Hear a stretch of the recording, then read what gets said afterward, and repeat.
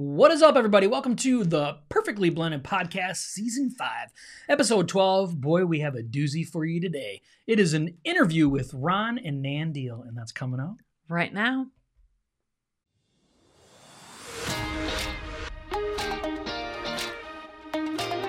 Thank you so much for joining us on the Perfectly Blended Podcast. This podcast is for blended families, for couples that want to strengthen their marriage and want a brighter future. Perfectly Blended exists to break the stigma of divorce, drop the shame and guilt holding you back, and equip marriages to thrive instead of just survive. We believe all that is possible in this life is based on the power of Jesus Christ and His ability to restore us fully. Let's dive in. What's up? Welcome to today's show. This is super exciting. Listen, if you haven't been on our show before, we've had Ron Deal, which is the author of some 13 books for blended families. We call him the Grand Poobah of blended families. Anyway, so we have him, and we have a special part of him that's going to be on today, and that is his wife, Nan. So before we get started today, before we jump in, do you have anything you want to talk about or anything you want to share? I do. Oh, here we go. So we wanted Ron on. We would have Ron and Nan on every single week if we wanted to, but if they would. But Nan, Josh and I, we did a podcast a while back when we went to Georgia on the Step Family Summit, and we got to meet Nan in person, and I got a little bit of some intimate, like, one-on-one time with her at our table, like during a break. I don't even know how she came across our table and sat down. It was a God thing, right? And I got to know her in the quick 5 minutes because she was getting booted away from me to get back up on stage with Ron. But the authenticity in her, it really, I don't know, it just really connected us. And I just really felt, and I'm sure a lot of women when they meet her feel this way, but I just felt really like, wow, she loves God, and she's just raw and uncut and willing to be honest with you about where she was, how she used to feel, how she feels now, where God's taking her, and all of that. So I really wanted to have both of them on together someday, which we were able to do tonight. And it was Josh and I, after, deciding that we were having them on, we're like very, very excited to have them on. Yeah, so we also want to let you know if we look different, it's because we are now officially grandparents. My daughter had a baby on May 4th, and so we are officially grandparents. You are seeing Lovey. My name is Lovey. Her name is Lovey, and my name is Hefe, and that is what we are going by. Yep. Like it or don't, that is what we chose, yep. And it's fun. And so we don't want to be known as Papa and Grandma and all these things. Everybody else is going to be known as that because we're a blended family. We have lots of other people that are involved in this scenario, so we wanted something really unique to us, and that's why we named that. So that is a very exciting thing, and we got to meet him. His name is Benny Warren Martin. Yeah, Benny. It's really cool. So there's a whole story behind that, and at one point, that's my story to tell. We'll share that. Christy guessed the name, and you're telling my story. Well, you did though. You can tell the story around it. She still guessed it. So that is another story for another episode because we want to make sure we have an opportunity to dive into this interview that we have for you today. But we are grandparents, and we are embracing it, and we are loving it. And so it has been a really cool, interesting week this last week, and it's been really enjoyable. It was Mother's Day. And it was Mother's Day. Yeah. Yep, this last weekend. So really awesome. So without further ado, we want to introduce you to Nan and Ron Deal. Yeah. All right. So we would like to personally welcome Ron and Nan Deal. Welcome to the show, guys. Thank you. It's good to be with you guys tonight. Always an honor. Love to be with you guys every time. Yeah, it's so exciting to be able to have both of you on. Ron, we've had you on a few times before, but it's exciting to have Nan, which is probably the true driver in this whole thing. Better half, for sure. That is. So we want to let everybody know a little bit about who you are. Maybe they've never watched any of the other episodes. Maybe have them give a little bit of an idea of who you are, and then Nan, a little bit about who you are. Well, we've been married 36 years. And so immediately your listeners are going, wow, and you guys are a blended family and you do all this stuff with step families and write all these books. And no, we're not a blended family. We are the people who decided that ministering to families of all shapes and sizes was important, and found ourselves going, there's this hole over here in ministering to blended families. We should just step into that space, never intending to build anything or create anything or, lead a movement or anything like that, but just with the Lord's favor, just finding that there were open doors, and we just decided we were going to keep walking through them and do the best we could and just trying to lead and guide. And so that's what we're still doing. People ask me all the time, what's your plan? And I'm like, I don't have a plan. God has a plan. I'm just trying to walk through whatever doors he opens. And that's pretty much it. So we both were born and raised in Des Moines, Iowa.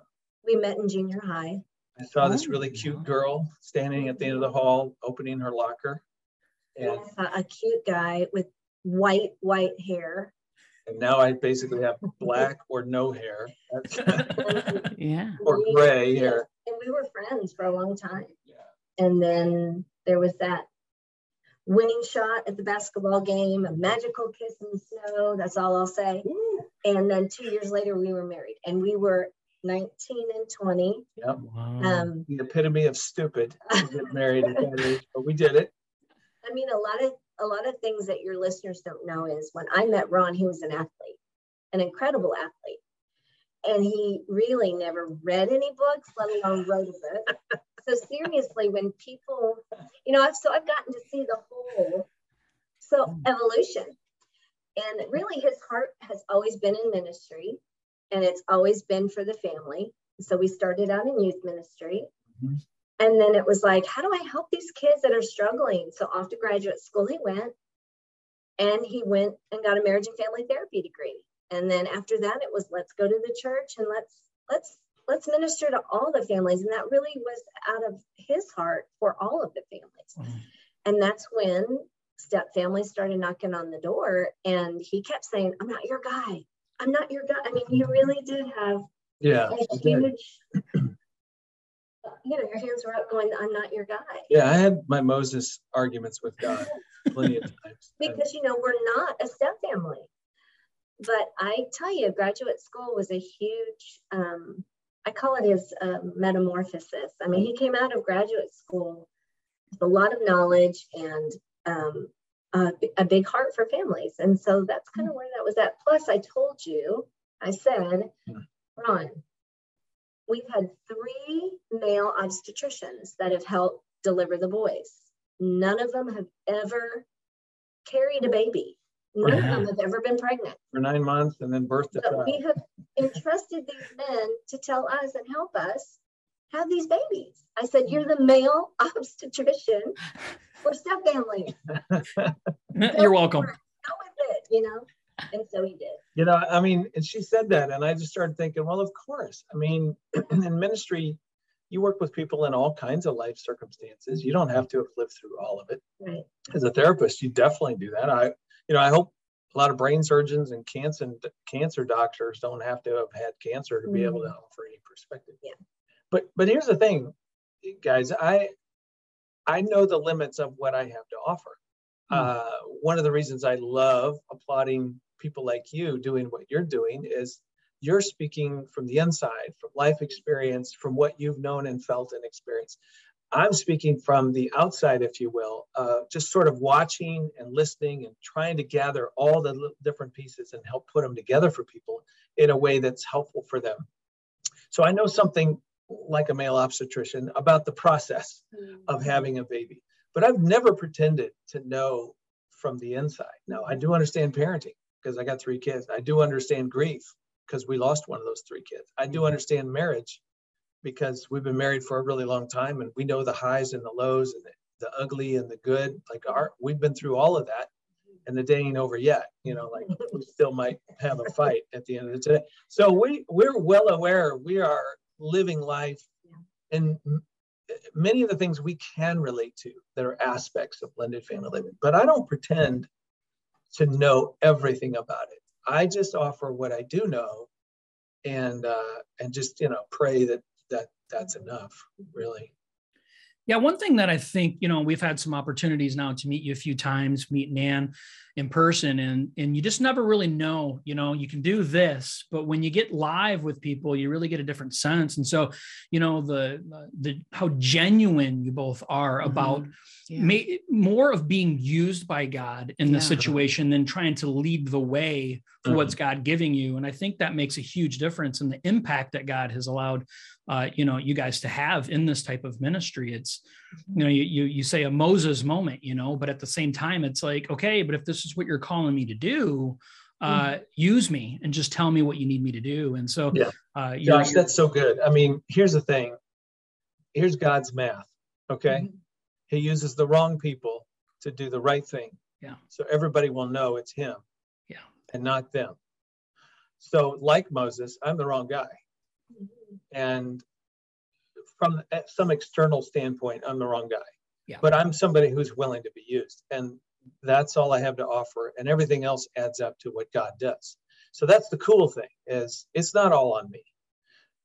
And here's the other thing I would say. Be wary of people who love the stage, who want to be up front and want to be the leader and want to be known.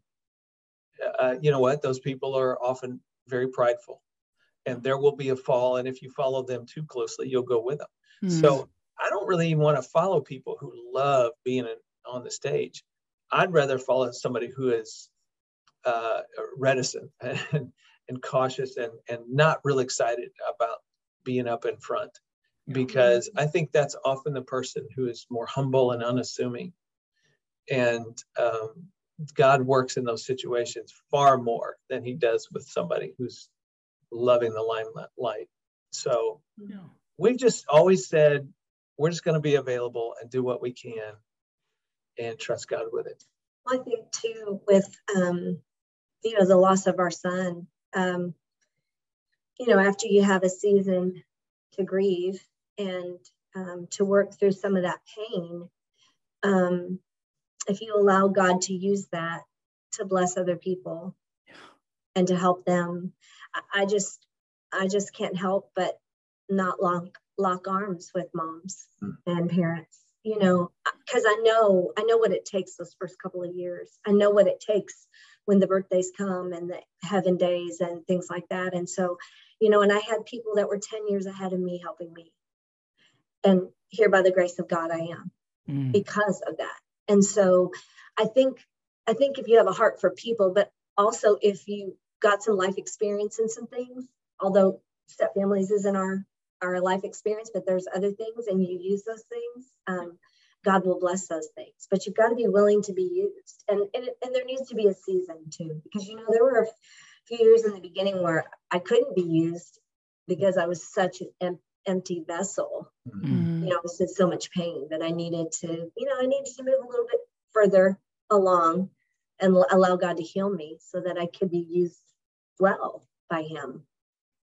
Anybody who's read anything I've written after 2009 should see a difference in some of the things that I say, because that's when Connor died, and it radically changed us in a 1,000 ways in life and marriage, and it's certainly added to my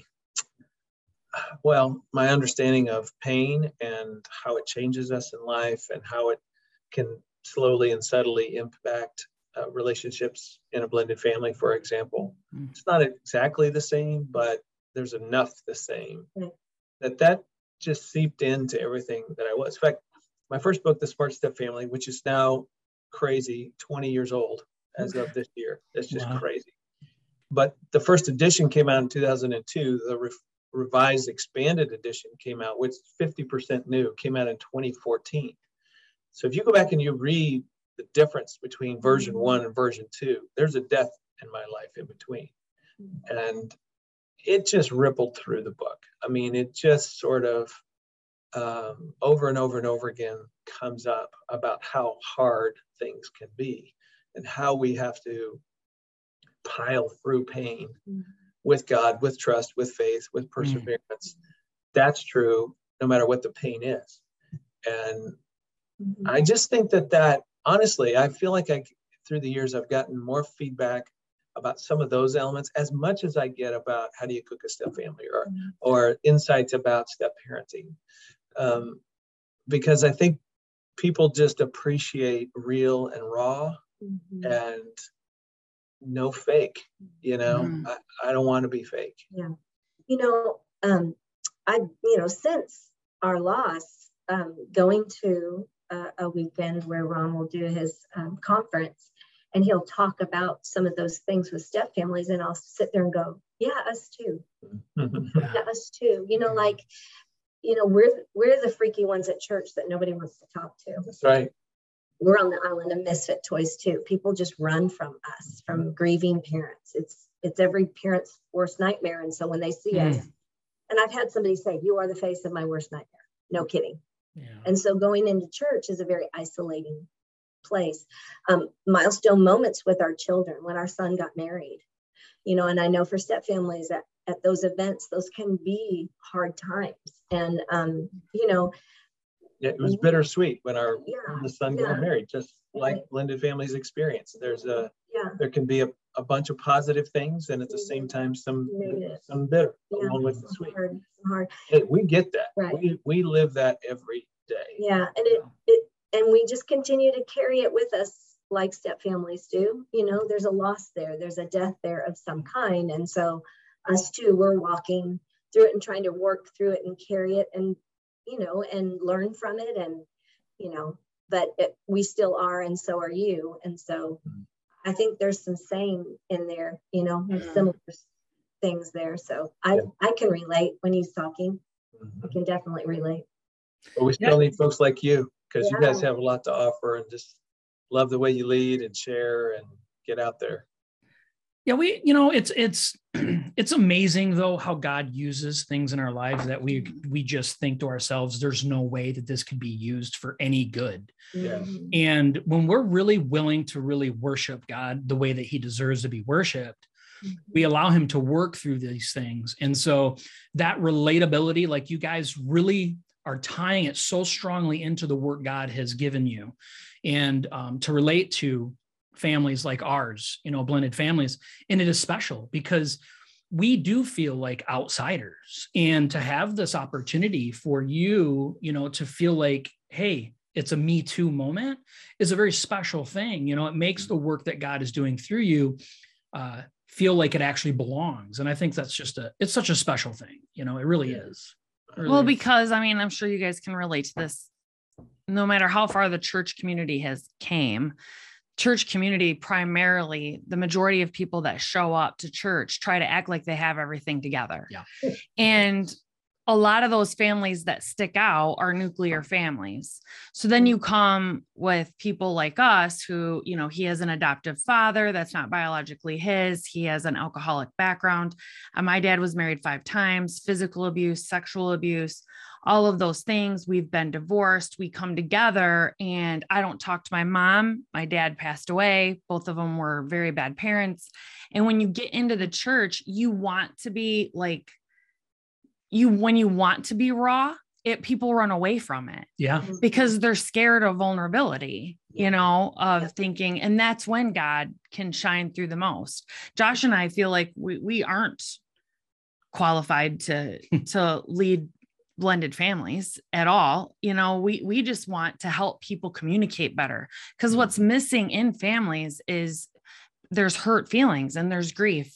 And people want to be heard. And when they want to be heard, they're not listening to the other person that wants to be heard. And then they're all just walking around really selfish, but hurt. Yeah. And when you try to reach out to people that are hurting and say, you just got to sit down, you got to listen to each other and love one another through it, and really put yourself in the other person's shoes. You have to be willing to do that. And the only person that helps people become the most willing is God. So until they submit to God, everything's harder, you know, and we do fight with God internally, but until that submission daily comes, and that's what we want to try to work with people through. Just submit to God. I mean, our relationship is not perfect. We are not perfect by far, but what helps us the most is God, and you have to submit to God first. His power is made perfect. Yes. in our weakness. It's him. Yes. It's him Yeah. doing it Yeah. in us. I had a therapist once, a dear man who really saved our marriage, say to me, because I come from a lot of broken. I come from a lot of dysfunction. I did not grow up in a Christian home. A lot of abandonment issues there and just total dysfunction. And he said, and I'd been trying to scrape that off and hide it for years. And I felt like, when I did become a Christian and I started going to church with Ron's family, we started, in the ministry. Oh my gosh, I'm a minister's wife. I'm so unworthy. I don't have my stuff all together. Hear me all together. I thought I had to be that nuclear family that looked perfect and the kids walked in and, everything was perfect here and all of that. And I remember Terry saying to me, if you will allow God to heal and work with that most broken part of you, it'll be the most beautiful part of you. And it will be your story and your ministry that will touch the most people. And I remember sitting in his office going, I have no idea what you're trying to tell me. I've been trying to scrape this off of myself forever and be something else. Yeah. And now, after the last couple of years coming through my hardest, yuckiest time and God redeeming me, I'm like, I so get it now. Oh my gosh, I so get it now. And I don't care who knows, because I know it will help somebody. Because God's saying, that's the most beautiful part of you, that brokenness that I healed, I can work with that. Amen. You guys, and it's that surrender. Amen. It's that surrender. have you been watching The Chosen?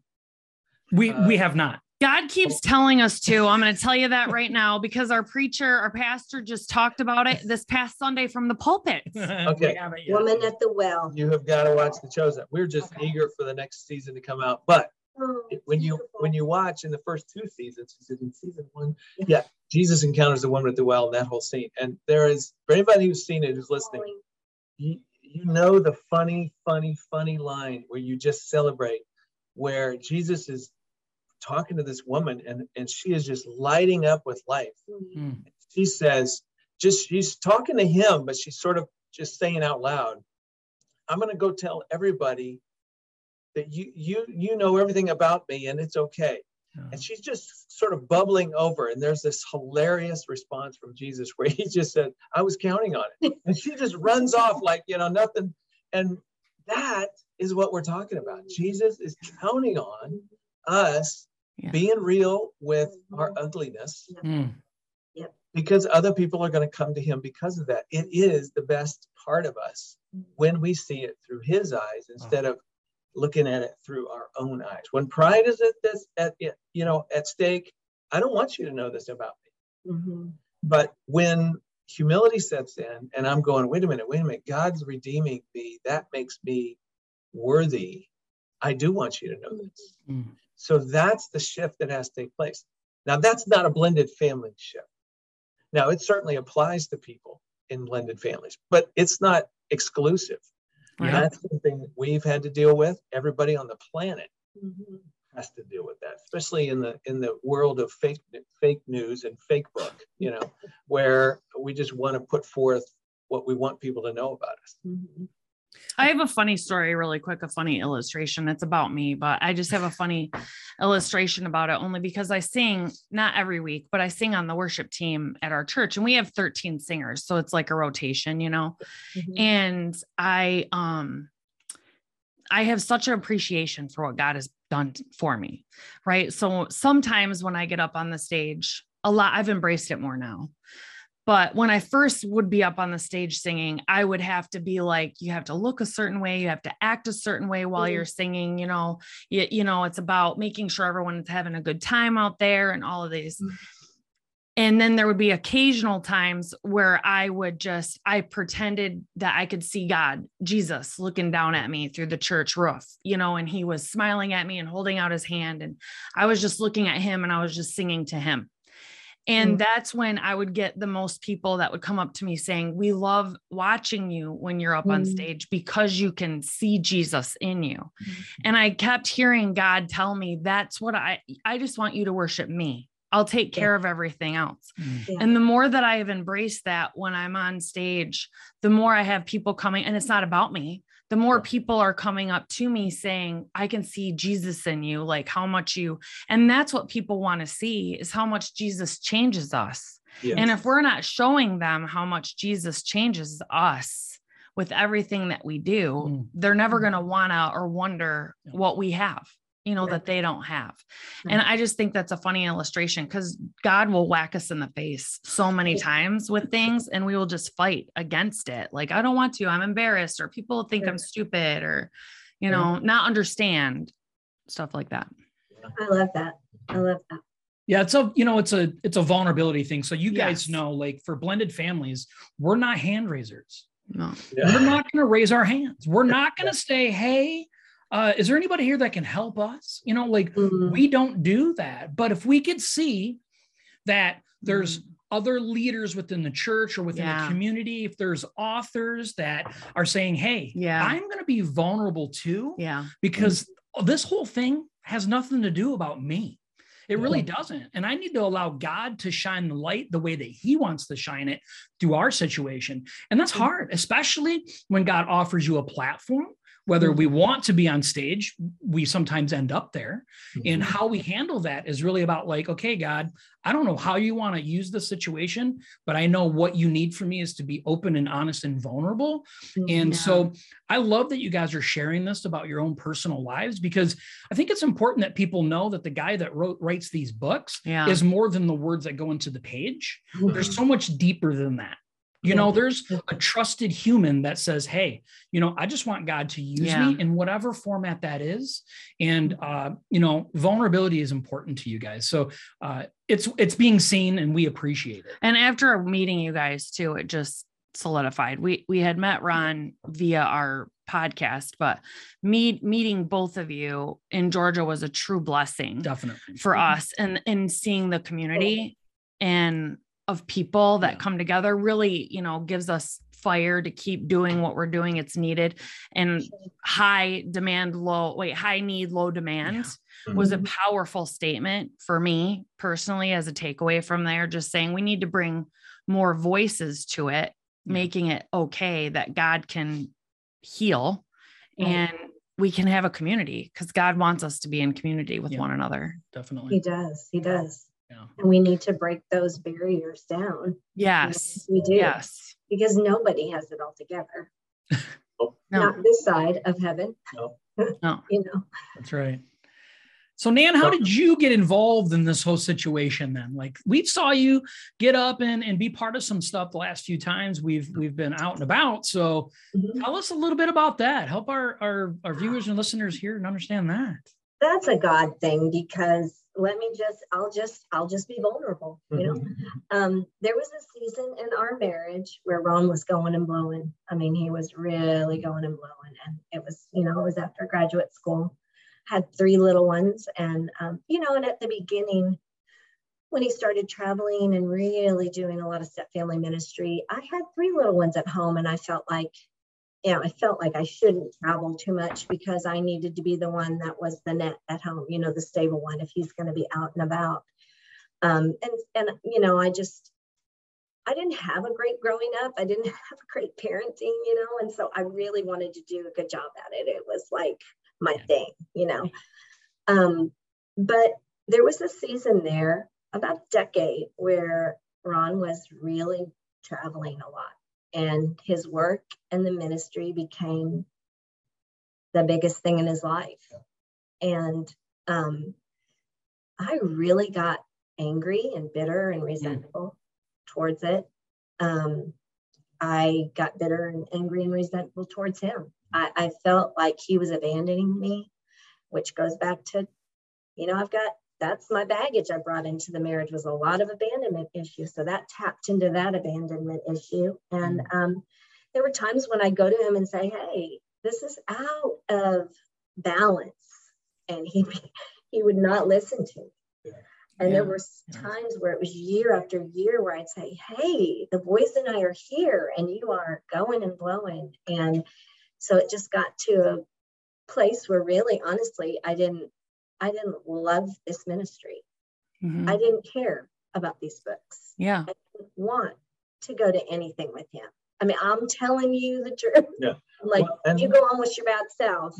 I'm going to take care of my boys. And Yeah. we kind of, Mhm. and that's how I felt about it, because I felt, and I was jealous. I was resentful. And I just thought, you can go on with all those people that love you. I don't love them. And I don't really love how you are with that. So Yeah. I kind of drew a line in the sand. And let me And- just jump in and say, which was my pride, honestly. it was deserved. Like earlier when I was talking about somebody who loves the stage, that was me. And it takes one to know one. I mean, that was me in a season of my life.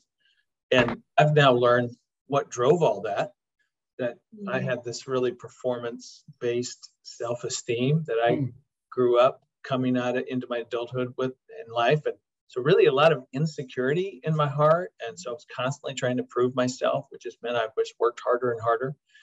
And like she said, that just tapped into her abandonment stuff.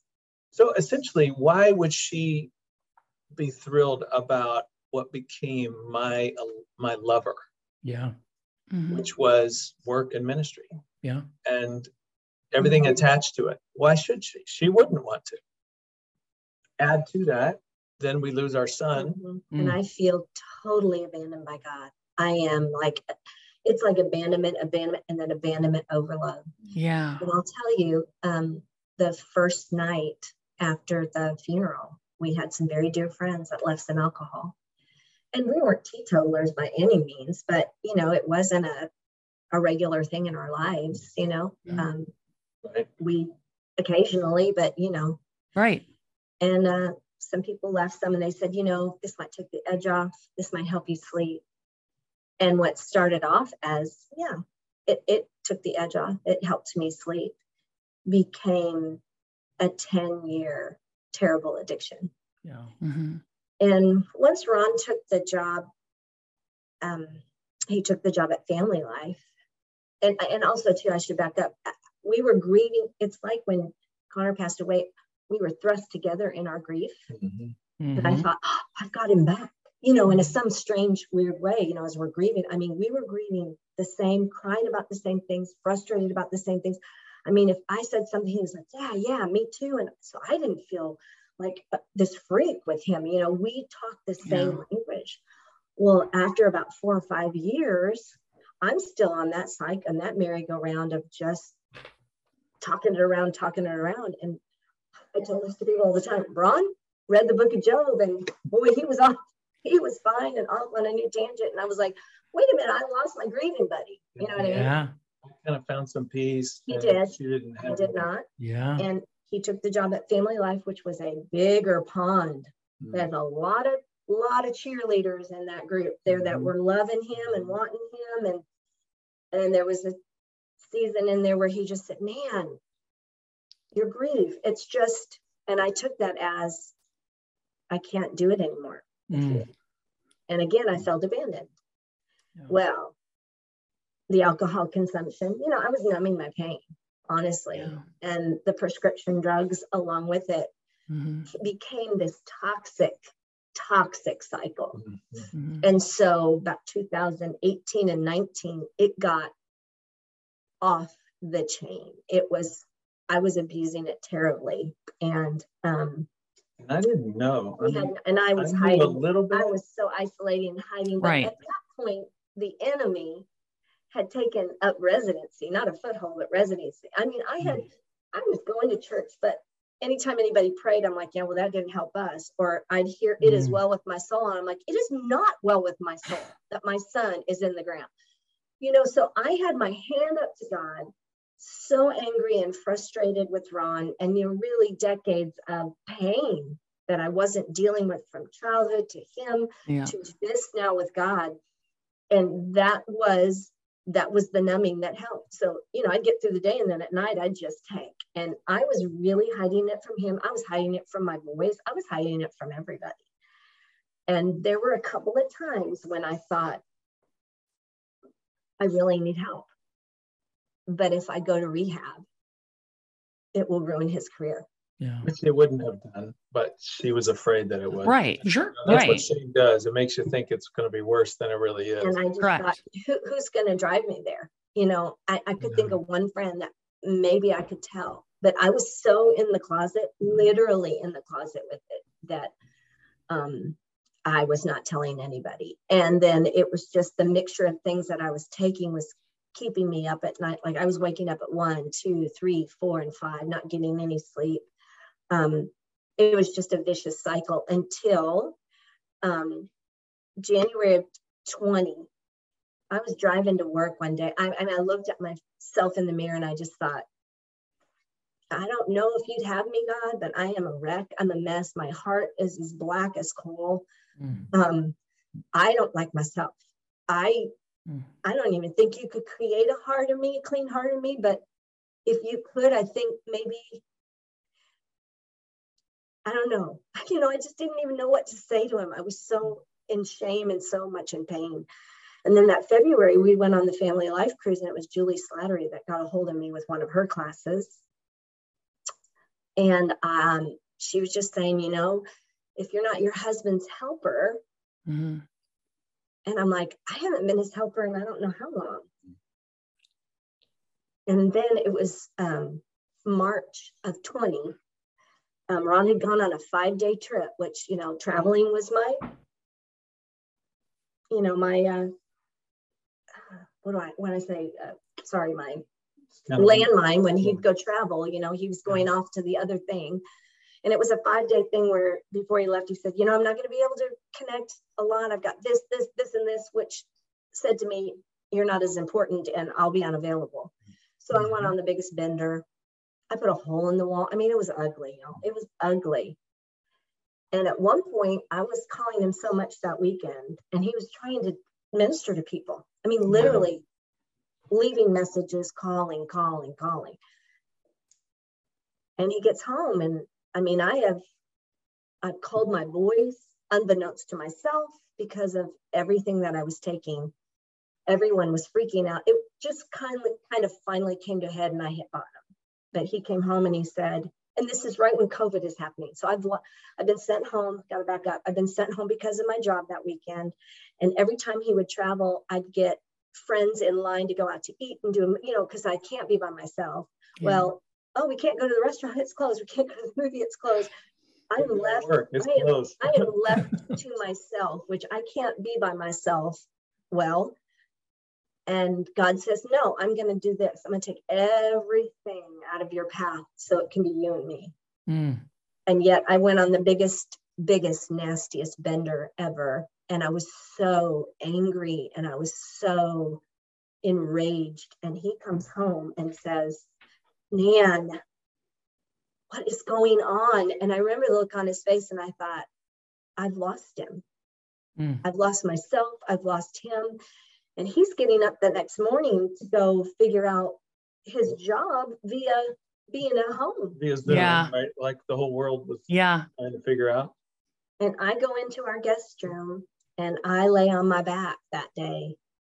And I look up at the ceiling. I think I'm going to go in there to do yoga because, you know, I got to do something. You know, Nan's got to do something in order to fix things.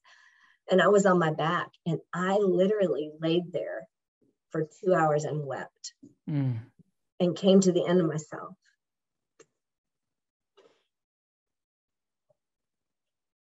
And I just said, it was a great day.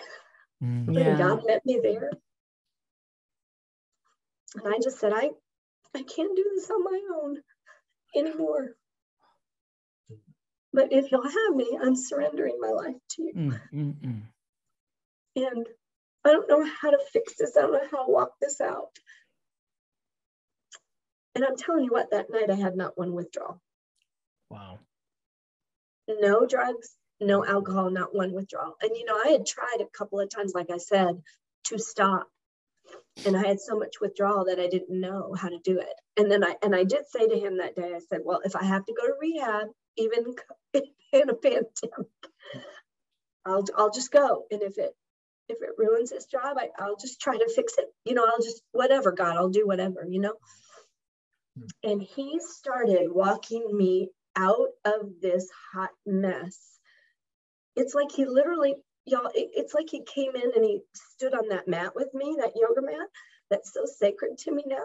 And he just picked me up and he's like, I'm not afraid of any of this mess. I mean, I'm so messy. And he just wiped it off and I just became as clean as could be. And he's like, okay, I can work with this now.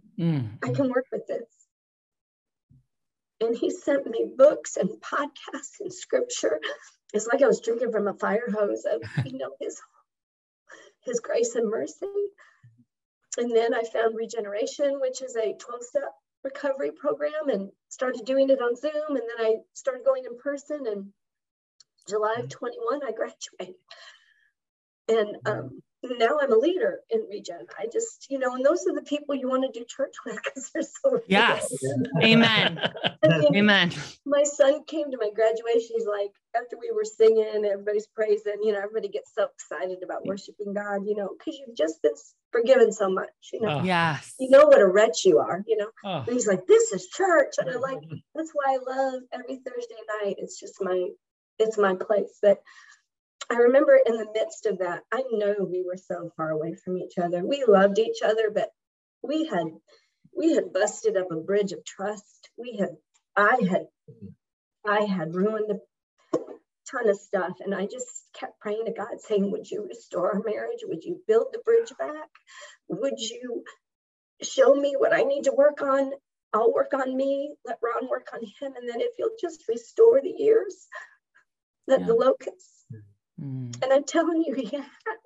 And it hasn't been easy, but he has. And so, long story short, to answer your question, that's why you see me more.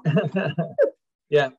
Bottom line is, I tell people, you're finally seeing the woman that I've been in love with my whole life. Like, she's finally come back. And it's not like this is a new person. We just got her back again after a really long. Well, I just didn't like y'all, so. That's so ugly, but that was the pride of man. That's what made me fall in love with you. I want to be clear to the people that are our listeners and the people that watch. Is she came and we went to a conference, which we've done a podcast on in Georgia, and she came to our table, sat down, and we started talking. And Ron, I don't know if you know this, but she looked at me and she's like, I hated you guys. I hated all of you. And that's what made me fall in love with her, because that's me. Like, that's how I am, if I'm honest to that, but people, if they give me a chance to sit and see through my words and things like that, my honesty, I love people. And her looking at me saying, I hated you guys. I was like, I feel you. If I was in your shoes, I would have acted the same way. I would have, God would have had to walk me through the same path, do the same things. Yeah. So I love that honesty, because that's where God redeems us, right? If we're not honest about our shortcomings, then we have no need for him, and I just, from that moment, I fell in love with you. You weren't a woman sitting down from this. To me, in my eyes, Ron's this big famous person, right? And you're coming down, sitting at my table being like, everything's great. My husband's like this 13-book author, all this, our life is great. God is great. God is good all the time. Like, you're not doing all those things. You're coming and sitting down being like, I hated it. I hated this ministry. I hated everything about it. I'm like, that is what I'm talking about. That's honesty. And yet you're here, which already told me, if I'm a person that is in tune with honesty, you're here though, you're at this event, which tells me you guys have worked through that. And so that's what I loved about it. I loved it. I told him, because he was off talking to somebody else. I'm like, she said she hated us. And I loved it. I loved it so much. Yeah. And, I mean, we're just in process in life, just like everybody else. And I will say, for anybody who's actually read some of my work, there are elements all the way through all that stuff that applied just as much to us as it did to anybody. How do you rebuild trust? How do you deal with fear in your marriage when you're unsure what's going to happen? And there were seasons, it was a decade in our marriage, probably the first decade, where she didn't know if I was coming back, so to speak, Right. because I was so focused on work and performing. There was a decade. You had an addiction. You had an addiction. I mean, just call it what it is. We had our lovers. Okay. Yeah. That's what you can say. And then there was a decade when I didn't know where she was and if she was coming back. And I was so focused on trying to love her well and put on humility and, be who I'm called to be in this marriage. Like, we've each had our turn. Mm-hmm. And, by God's grace, we found our way through all of that and continued forward time and time and time and time again. And we're better people for having stuck with it. How many times have you heard me say, just stay with it? And we were talking about that before we started recording today. That's half the journey for whatever it's blended family or marriage or parenting a kid that you don't understand or drives you nuts. Stay with it. It's the long-term play that finds the rewards. But people who just throw up their hands and say, I quit, they just don't get any rewards. Mm-mm. So we've experienced that just like a lot of other people are. Yeah, and I've learned that whatever's happened in your childhood, God can work through that. Amen. He can help you with that. If you have suffered a loss, God is your strength and your help. He is your help, not you, not a book. He. Yeah. Now books can help. Sorry, but if you're struggling in your marriage, if you have an addiction, it's God. Yeah. It's God. If you, like you said, Christy, if you surrender to Him and say, I got nothing. Yeah. But I know it's you doing this in me, because I'm telling you, that day, that night, that was not me. Yeah. That was His grace and mercy and a miracle in my life that I will now, go to Him when I meet Him and say, thank you so much. Yeah. I couldn't have done that on my own. Yeah. Yeah. And so I'm just so grateful. I'm so grateful. He's like, the scales have come off my eyes and my eyes are open to His goodness. I love it. It's not good that my son's not here, but God is still good. Yep. That's, yes. There's so much power in this, it's, and Ron, the statistics, but blended families, I mean, there's a high level of substance abuse that's related to that. Mm-hmm. So this is another way God has worked in your life, like to be able to tie this in and be more relatable. Christy and I are both recovering alcoholics. I mean, 13 years, 11 years of recovery we have under our belt now. And what we're realizing is it just makes us more relatable and allowing God to use these things and flow through it. It's about standing up and saying, hey, don't waste this pain. Allow God to shine through it. And it's incredible hearing it. And it's so relatable. Like we see you as a marriage. We don't see you as we have a blended family. You have a blended family. Right. It's so much deeper than that, because when it boils down to it, there's a lot of intricacies in blended families, but ultimately, sin gets the part of our lives, and that's where God's got to get a hold of it. And that's the ultimate solution is that. And it's beautiful hearing it from you, Nan. It really is. Yeah. And what I love when people ask Josh and I even questions, and we're like, it's God. And as soon as you start your story out with that, like you did, it's because we can't explain how far we've come as people. It's the only thing that can explain it is God, because like Jay and Laura LaFoon, they're the ones that told us about you, Ron, and it's like, we knew after we had a hot dumpster fire of a first, when we first got together and a past and stuff. And then we get together, we start submitting our lives to God, and God's showing us and leading us in all these directions. And then we're just like, we need to be helping people in the church not feel like we feel, not in a blended family. Just submit to God later on in life, in your 30s, in your 40s in life, and about not to be the frozen chosen, right? But to be excited about what He's done for us. And that led us to Jay and Laura, and then Jay and Laura led us to you. And then, it's God, because none of that would have happened on our own. None of it. Going back to the woman at the well. I can't wait to watch that now. Oh, I know. He didn't use those women that were perfect or showing that they were perfect at the right time of the day, go in there. he chose a woman that was hiding. Yeah. Yeah. She was hiding. Yeah. Yeah. This is my favorite story of my recovery. All right. I am maybe a year in, and I am starting to learn how to pray. And I'm learning how to pray every day on my knees. And I go into my closet and I'm face down praying. I'm a year into my recovery, okay? And I am on my face praying about something had triggered us. And I just thought, is this ever going to get better? Okay, God, no, I can't go to the pain and the fear and the old patterns, but I'm going to pray to you. This is a new Nan now. I'm a new creation. The old is gone, the new is come. And I am face down in my closet. And all of a sudden, this empty bottle comes out of the clothes and goes tink right in front of my face. And he says, this is the new you, and that's the old. Wow. And you are in here with me, my child. Yeah, that's awesome. Wow. I was hiding. I was like the woman at the well. Yeah. So she had been, hiding in shame, drinking in the closet. And now this little reminder comes out to say, no, this is what you're about with me now in here. And I just was like, yes, I am. And I'm not going to turn back. And I'll tell you, in the grieving community, substance abuse is high too. And so I just don't want to leave anybody in the closet anymore. Yeah. You know? Yeah.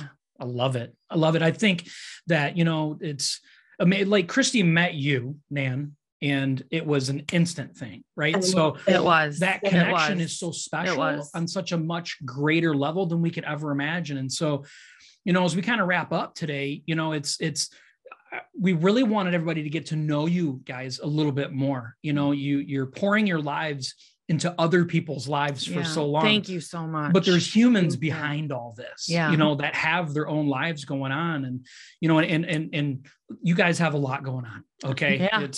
We're not selling nothing short on that. Thank you for hating us and loving us. That's right. And we need both. Love you so much now. your sacrifice and your ability to just, follow what God's telling you.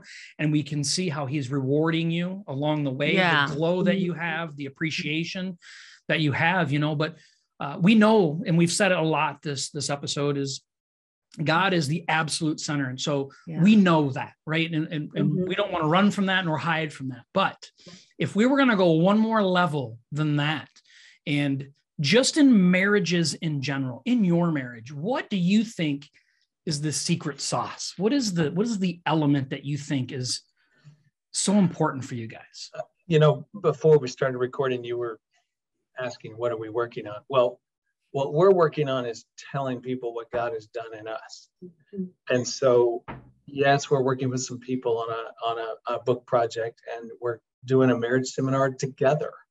A marriage seminar applies to all marriages, no matter our first step family, whatever it is. And at the heart of it is the humility of Christ.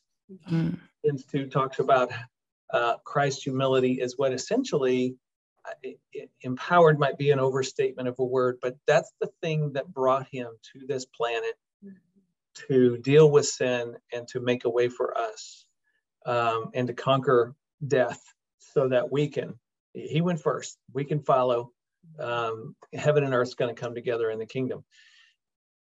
We got to put that on in our own lives every stinking day. Now, here's the cool thing. We don't have time to unpack it all, but I'll just give it to you in a nutshell. Yeah. Humility is the thing that moves us closer to the heart of God and invites his grace. God opposes the proud, but gives grace to the humble. That is repeated throughout Scripture multiple times. And we have come to believe that principle is not only vertical, but it's horizontal.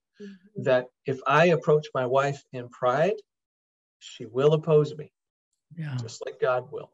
Yeah. In other words, she won't hear me. She won't want it. She'll argue with me. Whatever form that opposition takes, she will oppose me, and I'll do the same to her. But when we come to one another out of a posture of humility, first towards God, and secondly, about ourselves, then toward each other, then we naturally invite grace out of our partner. Now that, I'm telling you guys, we spend 6 hours unpacking the internal dynamics of how that changes relationships, how it's changed us.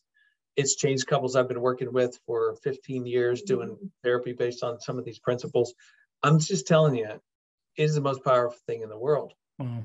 And it's super hard to do. Yeah. That's what, because it's so to the core of who we are as people.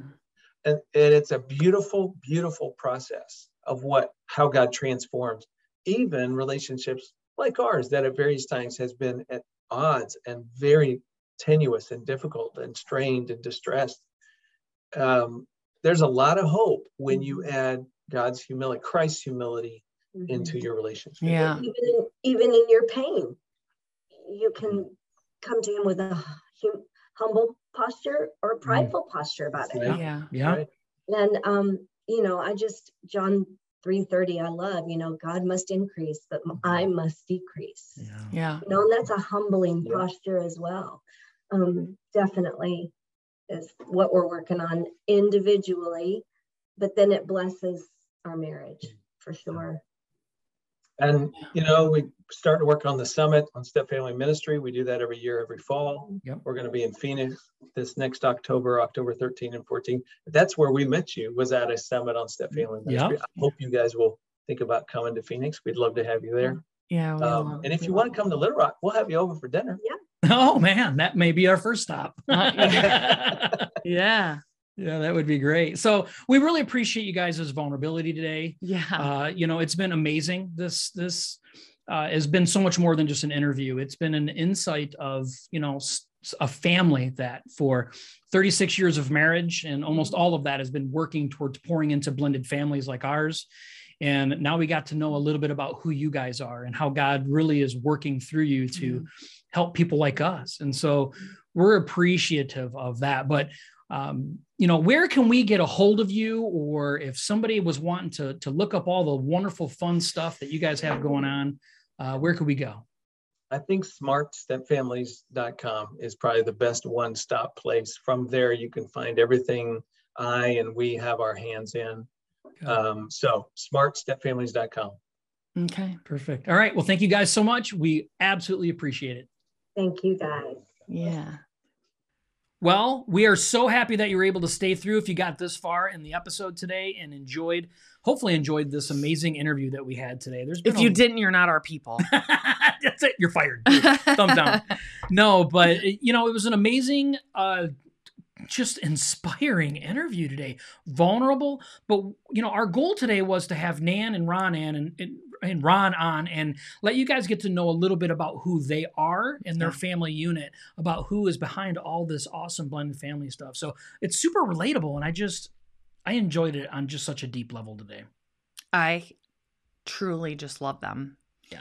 And if you get to know them in person, if you ever got to meet them in person, it's the same. It's the same. And that's what I love so much about God's community, and when God carves the pathway for your community, because we met them or got introduced to and shoved in Ron's direction by Jay and Laura LaFoon, and when we absolutely love them. And it's when you meet couples that really truly just love God, and they're authentic people in general, and they're just authentic and real, and they are who they are, but they want to love God, and they're doing the best they can, and they're willing to, embrace the suck and show the bad, quote unquote, sides of them and the God sides of them and all of that. It's really what connects us together. It's not the people that act like they have everything together. You're just like, okay, well, I can't relate to you because either you have everything together and I don't, so I can't relate to you, or you're acting like you have everything together and I don't, so I can't relate to you. Yeah. So it's, I love them, and they're really, really, really just awesome people. So we want to make sure that you go, and we'll make sure to leave links and everything down in there. We want to make sure you have an opportunity to really go check out everything that Ron and Nan are being part of these days. Ron's been in this for a long, long time, and Christy is very active in other, blended family, blended couple groups on Facebook, and she's constantly telling people, like, you got to read what Ron has done because he has really hit it right on the head. And so if you haven't had any opportunities to do that, we want to make sure that you have an opportunity to reach out and see exactly what they have going on, and we'll make sure to leave a link down in the chat below. Yeah. So that's all we got for today. We want to thank you so much for being here. We'll see you next Tuesday at 7. Bye.